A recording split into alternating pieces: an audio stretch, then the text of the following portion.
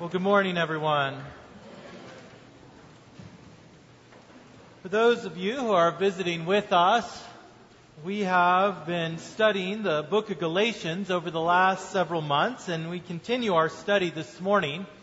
And so I'd invite you to turn to the book of Galatians at this time, chapter 5, verses 13 through 18. If you're using the Pew Bible that is provided for you, it's on page 975 in your Pew Bibles. Now, the book of Galatians is actually a letter. It was a letter that was written in the first century to a group of young churches in what is now modern-day Turkey.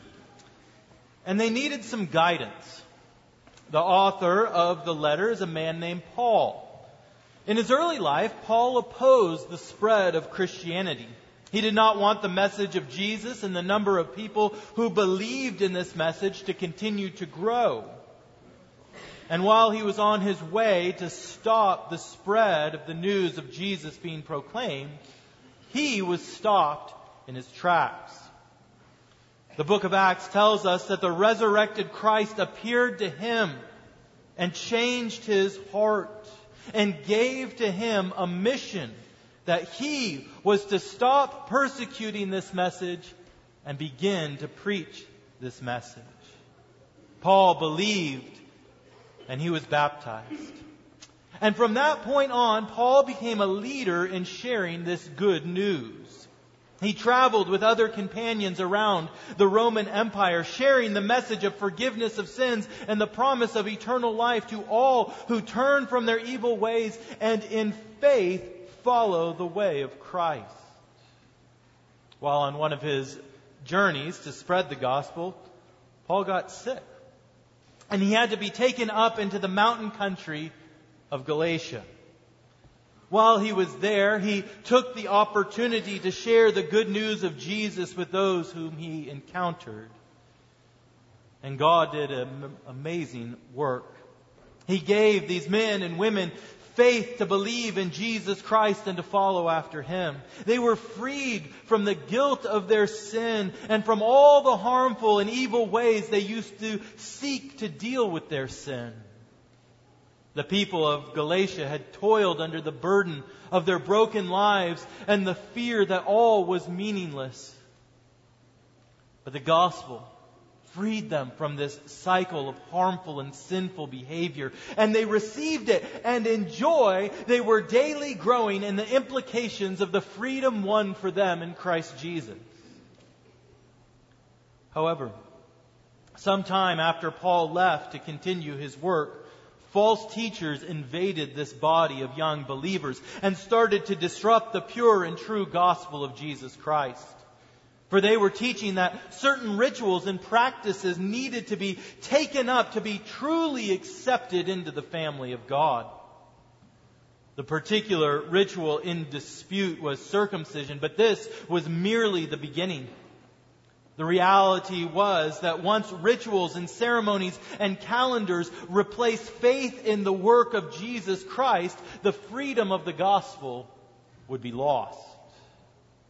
And so Paul wrote this letter that we have had preserved for us over the centuries to this group of young believers to encourage them, to exhort them not to fall back into the slavery of sin or of ritualism, but rather to embrace and to live out their true freedom in Christ Jesus. And this is the word that God has for us today. That for all of us who have received the gospel of Jesus Christ and the freedom that He has won for us, that we too are not to fall back into sin or to give in to ritualism, but to embrace our freedom in Christ. So hear now the word of the Lord. Galatians chapter 5, verse 13 and following. For you were called to freedom, brothers. Only do not use your freedom as an opportunity for the flesh, but through love serve one another. For the whole law is fulfilled in one word: you shall love your neighbor as yourself. But if you bite and devour one another, watch out that you are not consumed by one another. But I say, walk by the Spirit, and you will not gratify the desires of the flesh. For the desires of the flesh are against the Spirit, and the desires of the Spirit are against the flesh. For these are opposed to each other, to keep you from doing the things you want to do. But if you are led by the Spirit, you are not under the law. This is God's holy word for us, His people. Let us pray.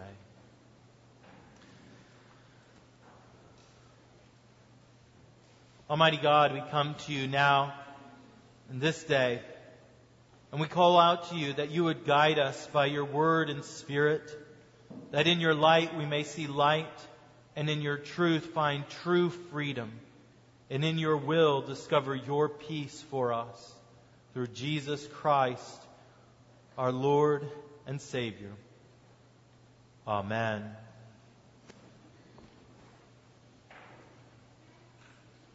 Now that you are free, what are you going to do? This is the question I think that probably many of our children and the youth are asking themselves this Sunday. For many of you, your school ended last week, and for the rest of you, I believe it's going to end this Wednesday. And stretched out before you is the vast summer. What will you do with the free time that you have? Will you go on vacation to the beach or to the lake? Will you travel to see cousins or grandparents? Will you stay up late and sleep in? Will you binge watch Disney Plus or Netflix? Will you go hiking or camping or swimming or just hang out with your friends? Will you get a summer job or take summer classes to catch up or get ahead? I'm sure that many of you already have your summer planned out. And with the lifting of COVID restrictions, many of us are feeling the need to make up for a summer that was largely restricted last year. We have freedom. What are we going to do with it? This dilemma is often before us, but also often neglected. What will we do with our freedom? We look forward to the summer, but if we are not prepared for the summer, we can become bored within a week or two. As parents, our freedom comes later. We work and work with our children, feeding, caring, guiding, driving,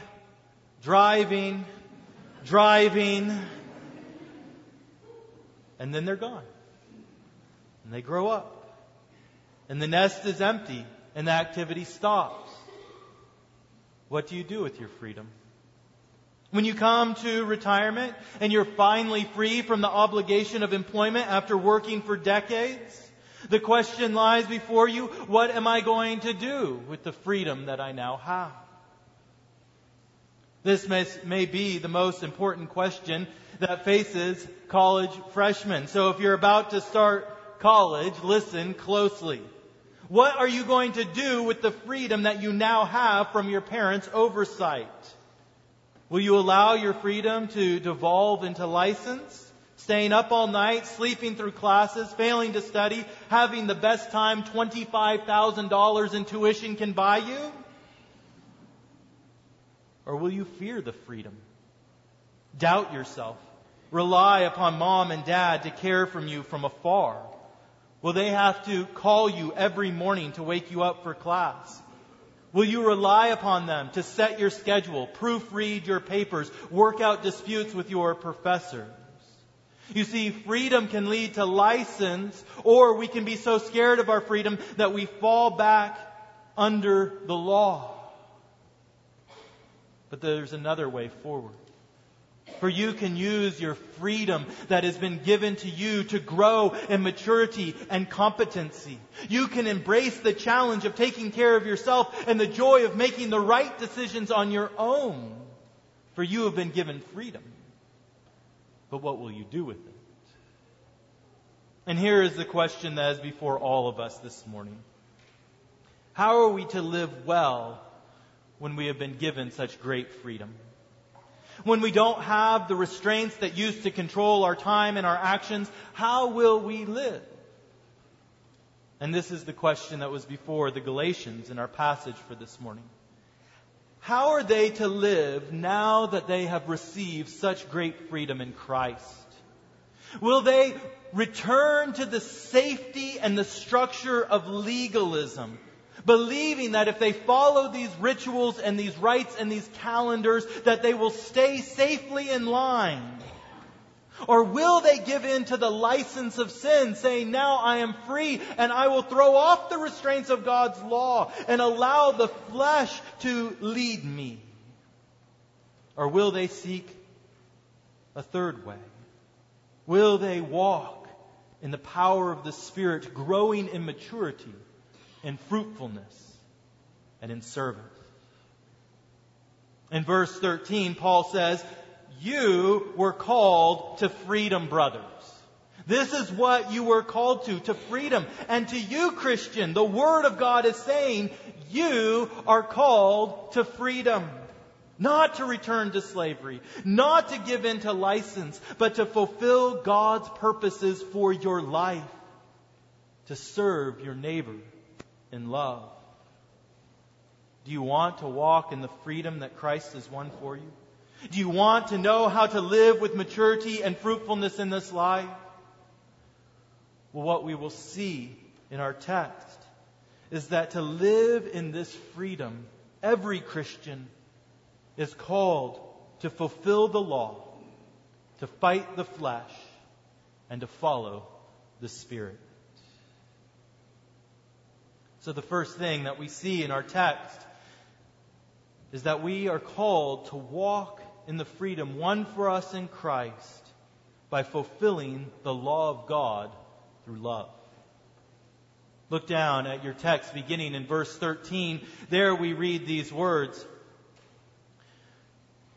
For you are called to freedom, brothers.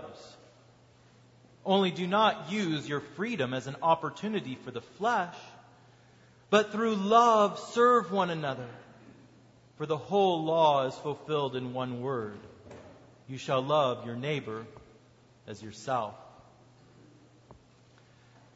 Now we've come to a rather unexpected conclusion, or aim to the freedom that we have received in Christ. You see, we have been given freedom, but Paul here says we have been given freedom that we might serve. We might think of these two things as on the opposite ends of the spectrum. Freedom means I get to do what I want. But Paul is saying that the freedom you have been given is a freedom to be used to serve one another. For through the life, death, and resurrection of Jesus Christ, we have been freed from the burden of the law. We were under the law. We were under its penalty, namely death. But the Word of God tells us that Christ took on the law, that He was born under the law to redeem us. He took on the penalty. He died on the cross. He took the punishment for our sins and freed us from the legal requirement and obligation of the law. You see, by our sin, we broke the law. And through breaking the law, we brought upon ourselves God's just punishment. But Jesus was willing to take our punishment, to stand in our place, and to free us from sin and death. And before we can get to the question of what do you do with your freedom, you must first ask yourself, have I already been freed in Christ? For the only way to receive the freedom that Christ offers us is for us to turn from our sin, to repent from the ways that we have broken God's word, and in faith trust the gospel of Jesus Christ. Believe and trust in Him that He has died for our sins. And even in this moment, the gospel is freely offered to all who are gathered here. If in your heart you feel the Holy Spirit through the Word of God calling you to repentance and faith in Jesus Christ, you can receive Him even now. He calls all to come to Himself. And once we receive that freedom, we must understand that it has a purpose.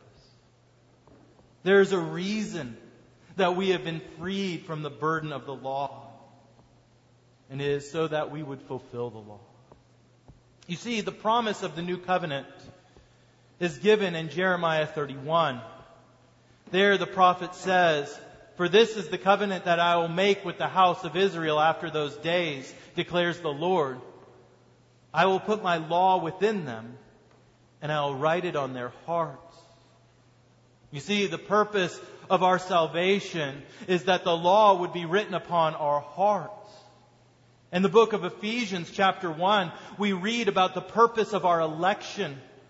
In verse 4 it says that God chose us in Christ before the foundation of the world. Why? Why has God chosen us in Christ before the foundation of the world? That we should be holy and blameless before Him. Romans chapter 8, "For those whom He foreknew, He also predestined to be conformed to the image of His Son." You see, salvation comes only by God's grace and not by works of man. It is received only by faith and not through adherence to the law. But the faith that alone saves never comes alone. The grace that elects us and writes the law upon our hearts does not just come alone, but it comes with the power to fulfill the law of God by the Holy Spirit. You see, we are saved from under the law so that we might fulfill the purpose of the law. Now, there are times when we get this mixed up in our minds, and it is so crucial that we understand the proper order. We are not saved by works, but we are saved to works. God receives us as we are, sinners unable to offer Him anything of worth. But He does not leave us as we are, but He calls us to fulfill the law. Paul says that the whole of the law can be fulfilled with this one word, this one statement: "You shall love your neighbor as yourself." Now, Paul is quoting the Old Testament, Leviticus chapter 19, verse 18, which says, "You shall not take vengeance or bear a grudge against the sons of your own people, but you shall love your neighbor as yourself. I am the Lord." This is also what the Lord Jesus said when asked, "What is the greatest commandment?" He says, "The most important is, Hear, O Israel, the Lord our God, the Lord is one. You shall love the Lord your God with all your heart, with all your soul, with all your mind, with all your strength. And the second is this: you shall love your neighbor as yourself. There is no other commandment greater than these." You see, to love God, to love your neighbor, is the fulfillment of the law. It is the greatest commandment, and it is the purpose of all God's commandments that we would properly love God and one another. Now, does this merely mean that we have the proper feelings towards God and others? No. It is not the empty, transitory, self-serving love that so often defines modern relationships. Rather, the love that is spoken of here is clearly defined by self-sacrifice. This Memorial Day weekend, we are reminded of the men and women who are willing to offer their lives in love so that we might have the freedom we enjoy in our country today. And this offering of a life is reflective of Jesus' own words in John chapter 15. "Greater love has no one than this, that someone lay down his life for his friends." And this is why you have been freed, Christian, that you might willingly lay down your life in service to one another. Not to be crushed under the burden of the law by your sin, but rather to offer your life in love and service to others, to take up your cross daily as Christ calls you to. How are you to walk in your freedom? You are to take on serving and loving one another. For you are to fulfill the law, not through ritual, but through love. In a few weeks from now, my wife April will be out of town for a couple of days, along with all 5 of our children. And I'm already thinking and planning about what I'm going to do with my freedom. In my mind, I imagine that in these 2 days, I'm going to get a whole week's worth of work done. I'm going to clean the house, I'm going to manicure the lawn, and I'm going to work out at least 2 or 3 times. I have great plans for my freedom, despite the fact that I never actually ever get much accomplished while they're gone because my routine is so thrown off by their absence. In reality, I'll most likely work a normal day, come home, microwave some food, and fall asleep in front of the TV around 9 o'clock. I think that freedom will give me opportunity to do more, to serve more, but it often just leads to increased laziness. And it is to this tendency that Paul now turns his attention. It's the tendency to allow our freedom from the law to lead us to moral laxity and license. Look again at verse 13 and following. Paul says, "For you are called to freedom, brothers. Only do not use your freedom as an opportunity for the flesh, but through love serve one another. For the whole law is fulfilled in one word, you shall love your neighbor as yourself. But if you bite and devour one another, watch out that you are not consumed by one another." You see, if we are called to freedom in Christ, so often the temptation is to give in to license. Who of us have not seen, are not familiar with stories of children who were raised in overly restrictive homes or environments? And once they are freed from the restraints of those environments, instead of finding a perfect balance of living in this world, they exercise license. They are freed from their burden, and so then they go headlong into all of the things that they are restricted from all of their life. And what Paul is saying is, you have been freed from the burden of the law, but do not allow that freedom from the burden of the law to lead you to break the law. The principle that Paul is sharing is that once you have been freed from the burden of the law, this will be a huge temptation to give in to sin. The law is what kept us in line for our lives. Now you are saying that Christ has set me free. That means I don't have to worry about holiness, right? I don't have to worry about obedience. I'm free to do as I please, and God will just accept me because I have freedom in Christ. But this is not at all what Paul is teaching. He addresses this question in Romans when he says, "What shall we say then? Are we to continue in sin that grace may abound? By no means. How can we who died to sin still live in us?" Christ has set us free. He's set us free from the law, but the freedom that He has won for us has also set us free from sin. We have been forgiven and accepted into the family of God, but not to give in to the flesh, but to walk in holiness. I know that you have experienced this dynamic in your own life, because I've experienced it myself often. You know that there is some sin that you're not to indulge in, but you begin to rationalize a little bit. You say, well, I know I'm forgiven, and I know I shouldn't do this, but it probably doesn't really matter in the larger scheme of things because Christ has already set me free from this sin. I've already been forgiven, so I can give in. But in doing that, we just return to the same slavery that we were in before. You have been freed from such sin, so why live in it? If you give in to the temptation of the flesh, it will not lead to greater fulfillment, but rather it will lead, as verse 15 tells us, to division, strife, and hatred. Look at that verse. It says, "But if you bite and devour one another, watch out that you are not consumed by one another. You see, you have been freed to fulfill the law through loving service to God and your neighbor. But if you allow your freedom to be a means of indulging the flesh, you'll end up accomplishing the complete opposite. Instead of love, you will destroy your neighbor, and in the process, they will destroy you as well. Sin is like this. It promises fulfillment, but in the end, it only brings emptiness. So how are you going to use the freedom that you have been given in Christ? The freedom that you have from the law, the freedom that you have from sin.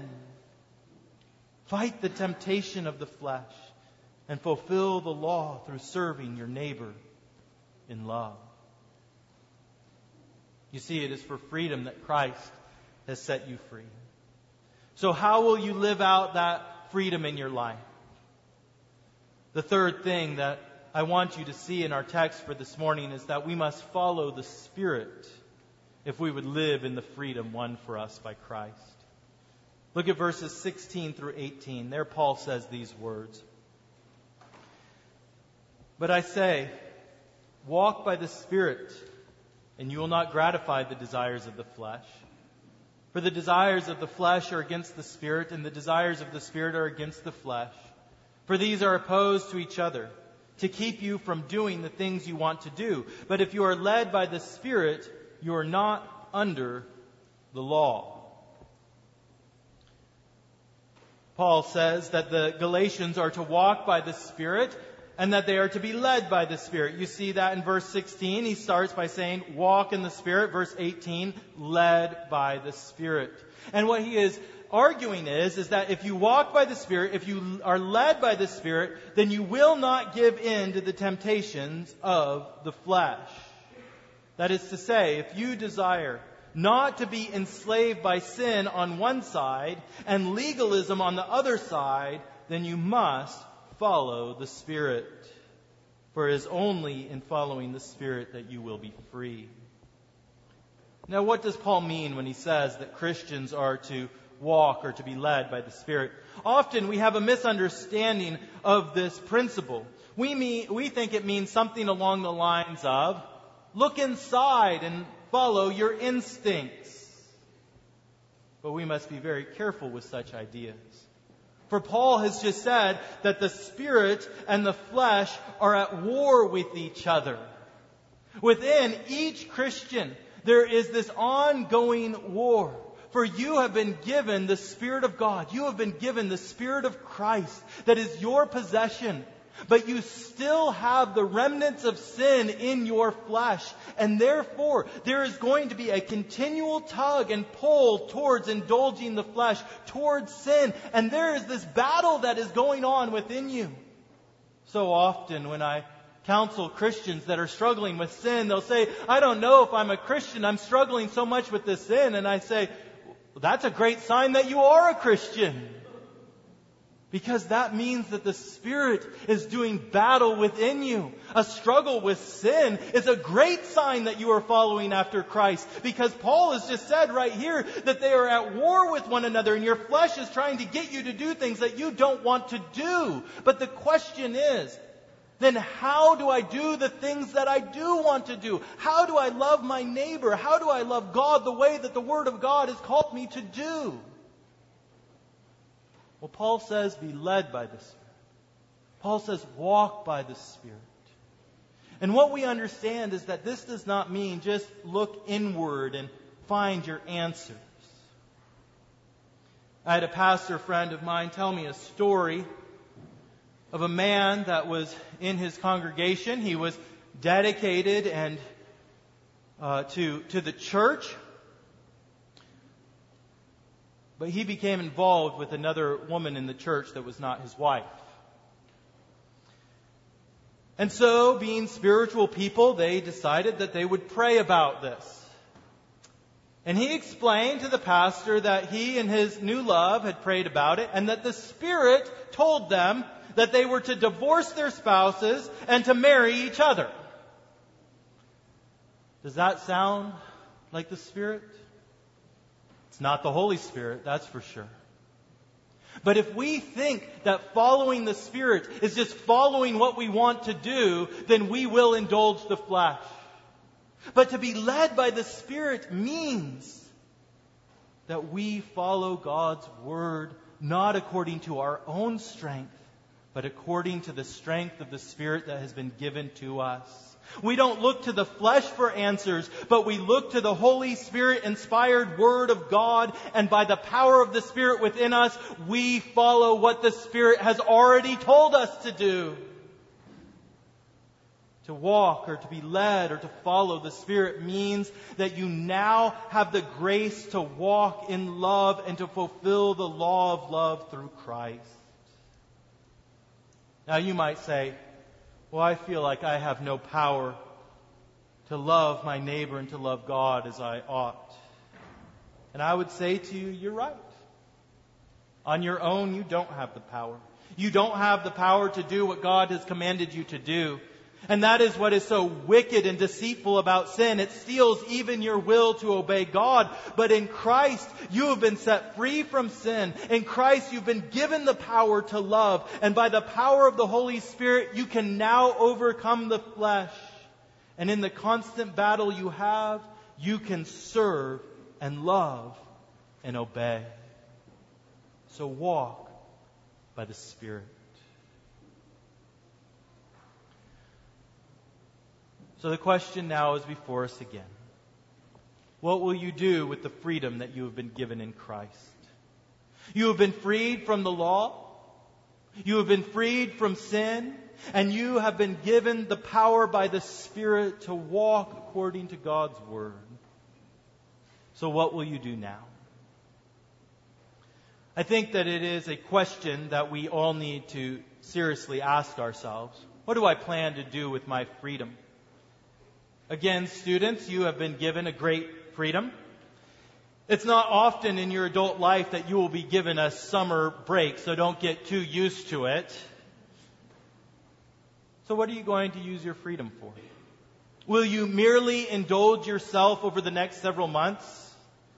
Or will you use your freedom to love and to serve? For you have a multiple of options to serve in your home and in the community. You can serve your family by helping around the house. You can serve in the community. There are places like the soup kitchen or the food pantry that need young folks to come in to serve and to love. You can serve your neighbors by offering to mow their lawn or babysit for free. You can serve our church by volunteering for things like VBS. You have been given great freedom in your time. Now is the call to walk in the freedom that Christ has won for you and to love your neighbor as yourself.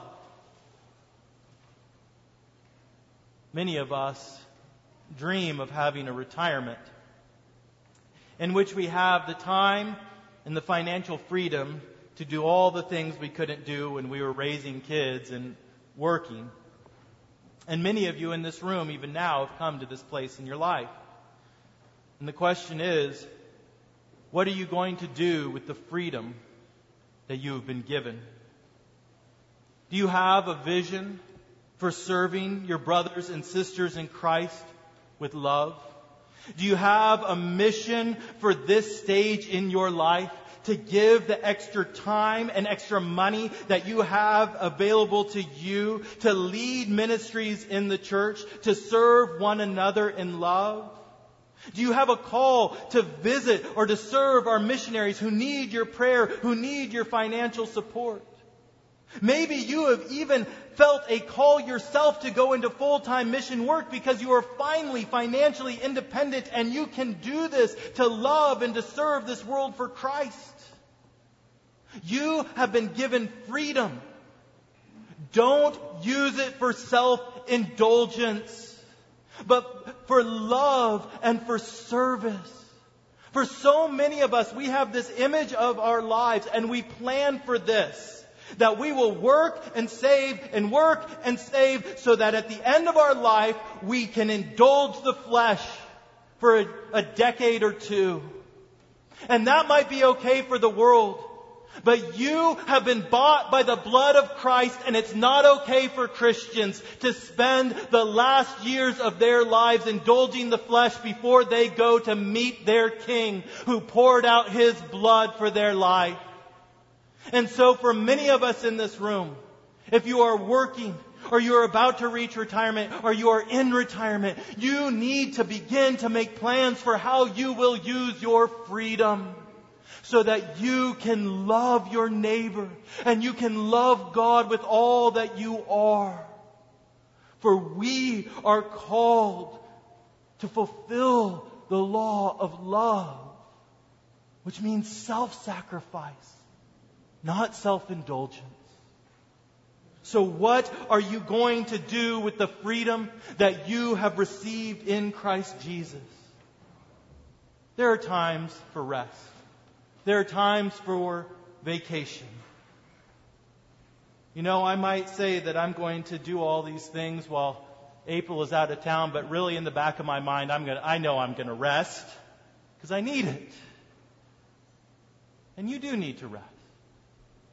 But the pattern that has been given for us in the Word of God is a 1 in 7 pattern. That we would work 6 days and we would rest 1. That for 6 days we would give our lives in service and love for one another. And for 1 day a week we would love and serve God. And so I call you Christian. You have been given great freedom in Christ.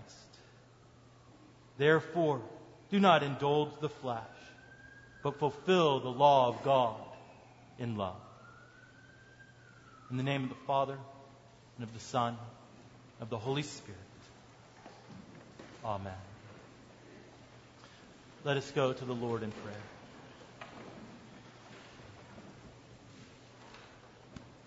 Almighty God, we come to you now in this time with this great paradox before us that we have been freed in Christ, that we might be servants and slaves to Christ.